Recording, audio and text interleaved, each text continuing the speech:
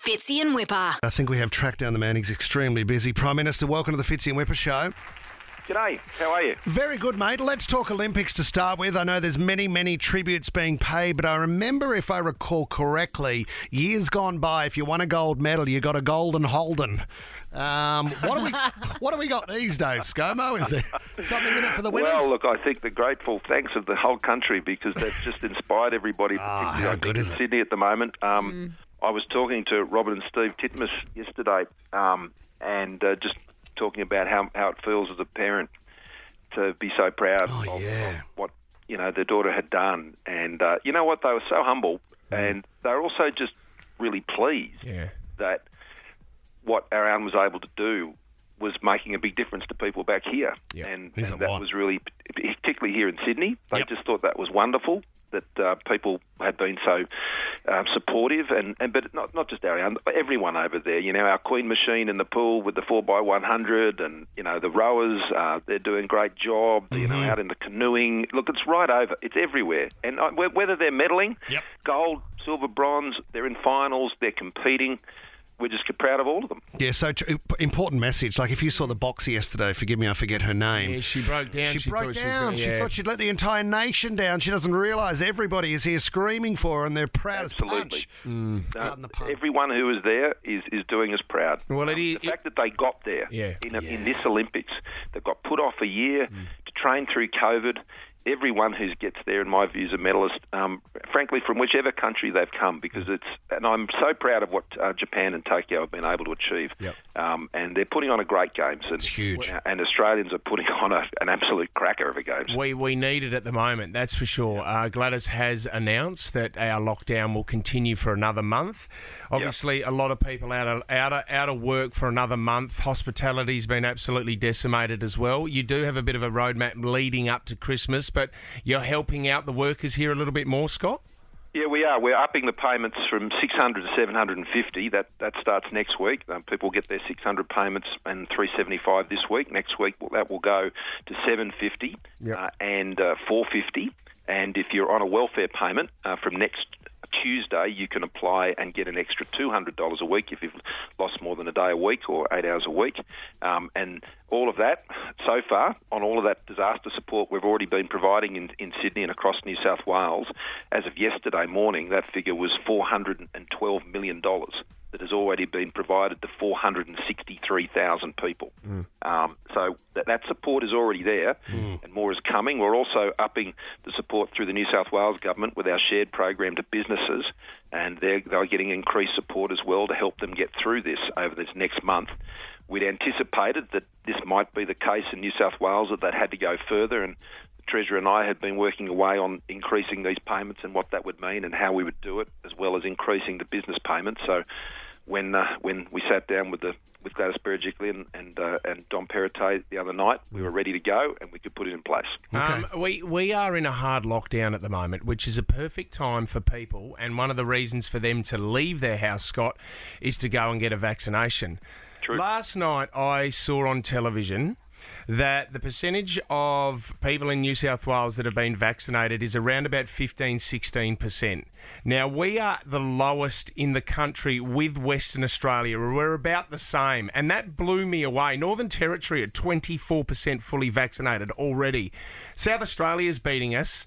Queensland's beating us, and we're down below. People are ready to get vaccinated, Scott, but this is the thing. We can't get we can't get them quick enough at the moment. It's taking. I'm speaking to a lot of people that the earliest booking that they can get is September, October. It's really frustrating. You can walk in and get an AstraZeneca vaccine right now. So can you tell us, the last time we spoke to you, it was still very confusing, Prime Minister, with the rhetoric around AstraZeneca. So what is the new information that we can tell everyone in New South Wales right now?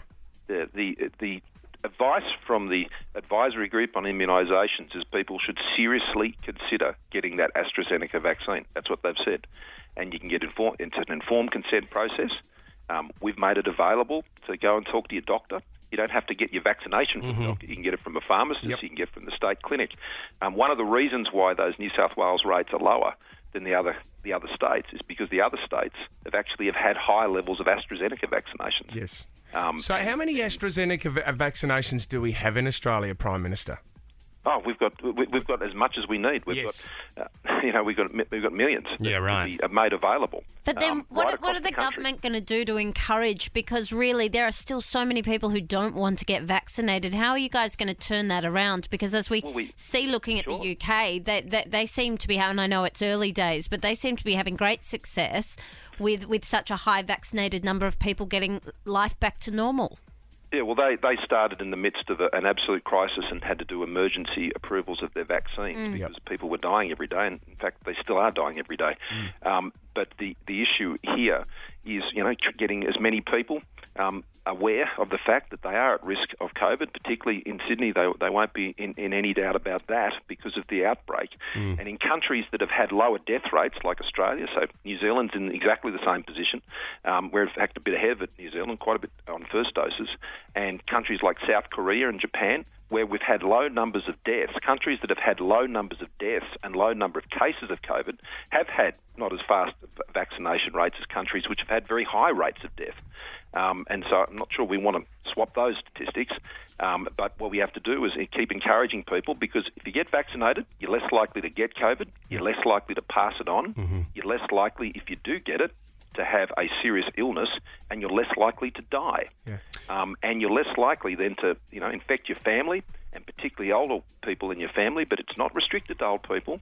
All of those same things can happen. So we are seeing our vaccination rates now rise. I mean, we keep it up at this pace. We're now doing more than 1 million every single week. We've got around 40% of the population eligible for the vaccines who have had their first dose now. I feel like it has to be more, though, Prime Minister. Like when we hear stories of the UK and the US where anyone can walk into a chemist off the street, Uber were actually over in the US was saying, we'll give you a free trip if we go straight to the vaccination centre right now.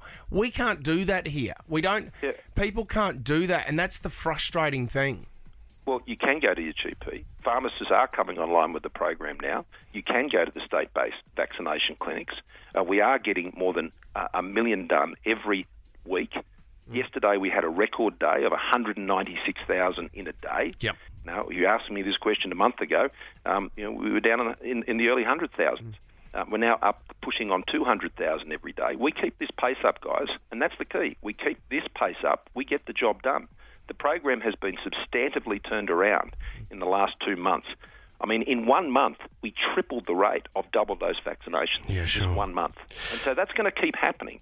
And the supply and the points of presence, as they're called, where you can go and get it, that's just going to keep increasing. And we are on that path now. We've just got to stay on that path, and we've got to encourage people, both vaccines, to go and get it. AstraZeneca and Pfizer, they're both great vaccines. They stop people from dying. Prime Minister, we need to ask still on the topic, though, with the confronting images we saw of the rally last weekend.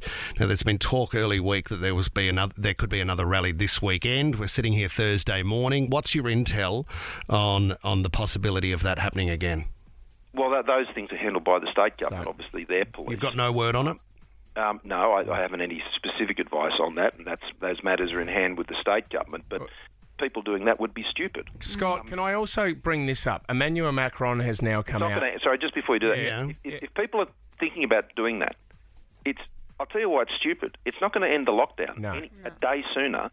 And, for example, up on the Central Coast, where people had come from that area to go to that rally, that has been a key factor in why the Central Coast has actually remained part of the Greater Sydney lockdown. Scott, can I just ask you... They're not helping anyone. They're not even helping themselves. Just the last thing I want to ask you is this, the vaccination passport that people are talking about. Emmanuel Macron now, who is the French president, has now come out and said, look, I'm sick of this. If you don't want the vaccination, there's certain things that you won't be able to do. And, Koshy's even brought up going to the footy and stuff like that now. Are you guys organising something like that? Is that in the plans now?